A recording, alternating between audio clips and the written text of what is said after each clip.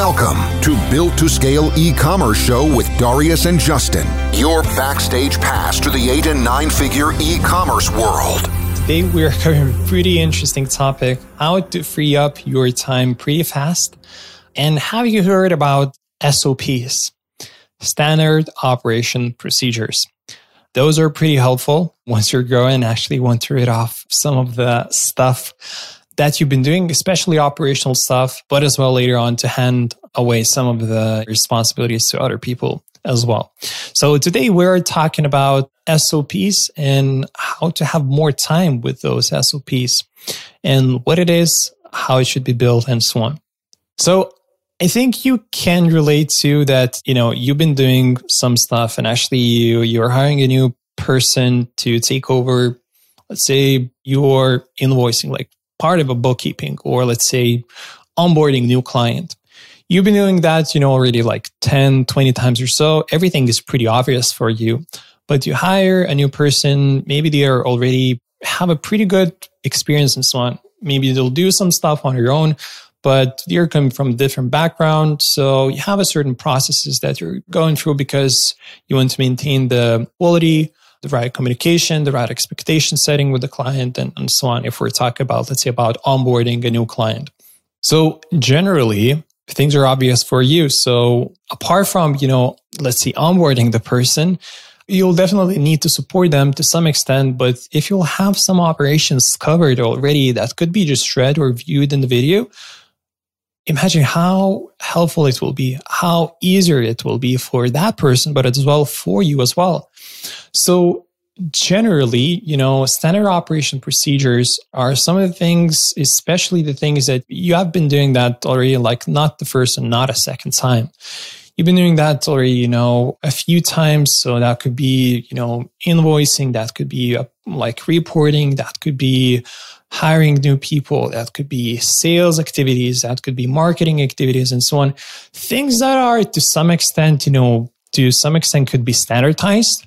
So generally, if you're doing a thing for a second time and you will know that you'll do like for a third time, you should be thinking to build an SOP. So SOPs is just a simple thing of building, could be like a text form SOP or like a video form as well. With a video form, sometimes it could be harder just because maybe interface changes, maybe the process changes and so on. So pretty much you'll need to film the whole video again. Instead of if you have like in text, it most likely you'll just need to change a few screenshots or just a few lines of text. So text type SOP could be a better way if you're looking a little bit ahead. So generally an SOP would be just describing how you do this stuff. So sometimes it could be, very, very detailed depending on how much you like to micromanage. Sometimes it can be a little bit less specific, but generally the whole idea would be, if you are doing like the onboarding. So let's say you need to send an email of, technical stuff, maybe another email of, getting the business information, the questionnaire, and so on. So one of the, first steps, once the client has come in, you have done the interview, everything is set, you're good to go. So you need to get the access, you need to fill up the form, then you need to, log in them to, Slack, other project management stuff. Then you need to do a research. So you need to delegate maybe that research.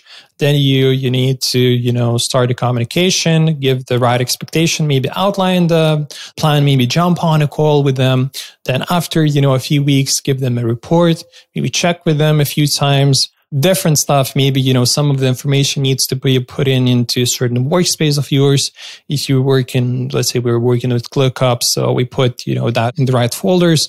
So a team later on will find the right information about the client and so on. So pretty much there's like a bunch of different things that you'll need to do. Maybe, up to like even like 30, 50 tasks that needs to be done each time. It can be just followed. And it's not necessarily you that you'll need to do that. So that's why you would build an SOP for this activity. It will be easier for other people actually to follow. The other recommendation would be actually, you're not the only one who can build the SOPs. You have other people in the team. In our case, we have advertisers, For instance, so we actually say, guys, we trust you. We know that you're doing the things, daily on the platform. So you would be the best ones to build an SOP in case later on, we want to just build a knowledge base for other people. In case, another person will join the team, that will be easier for them, to onboard them, more efficient and so on. So other people as well can build the SOPs too. That's not a big issue.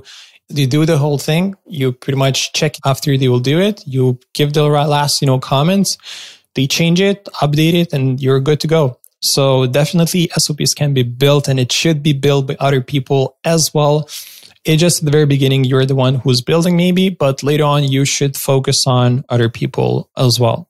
So definitely, if the task is repeating, you should start building. It will save your time while onboarding people, saving your time, finding the right people as well, building your knowledge base too. And then it will ensure your quality as well. The other recommendation would be maybe to build a template for how the SOP should be built, because different people can understand differently this whole structure of the SOPs. Therefore, we actually have like a structure for an SOPs to follow, the headlines, the text, how it should be maybe described a little bit, to what extent and so on, because maybe some other people haven't really built the SOPs before. So following some of the template would be pretty helpful. Having SOPs in a certain folders for everyone to be easy to access, to find it, is another recommendation. Yeah. And once now and then start building those SOPs, just because once the organizations start growing, you won't be able to build all the things. And actually you want to have some kind of guidance once the new people come, and free up your time to, instead of just pretty much daily, just jumping on a call with them. Instead, you could send, 10 different files and then jump on a call with them. And just after they review the files, if everything is clear, just double check with them. If there are any other questions or so. It's definitely a lifesaver, and it's something that you definitely will need to do. So today's topic was about SOPs, why it's helpful, why it's needed. Hope it was interesting listening, and definitely there's way more stuff on Google and other resources, but in the simplest way, just start building your knowledge base for other people. You'll see how helpful it will be. It will help to sustain your organization. It will help grow the organization as well. So see you later. Bye-bye. Enjoying this podcast? Consider subscribing and sharing it with your friends. This helps us to grow and create more amazing content like this for you.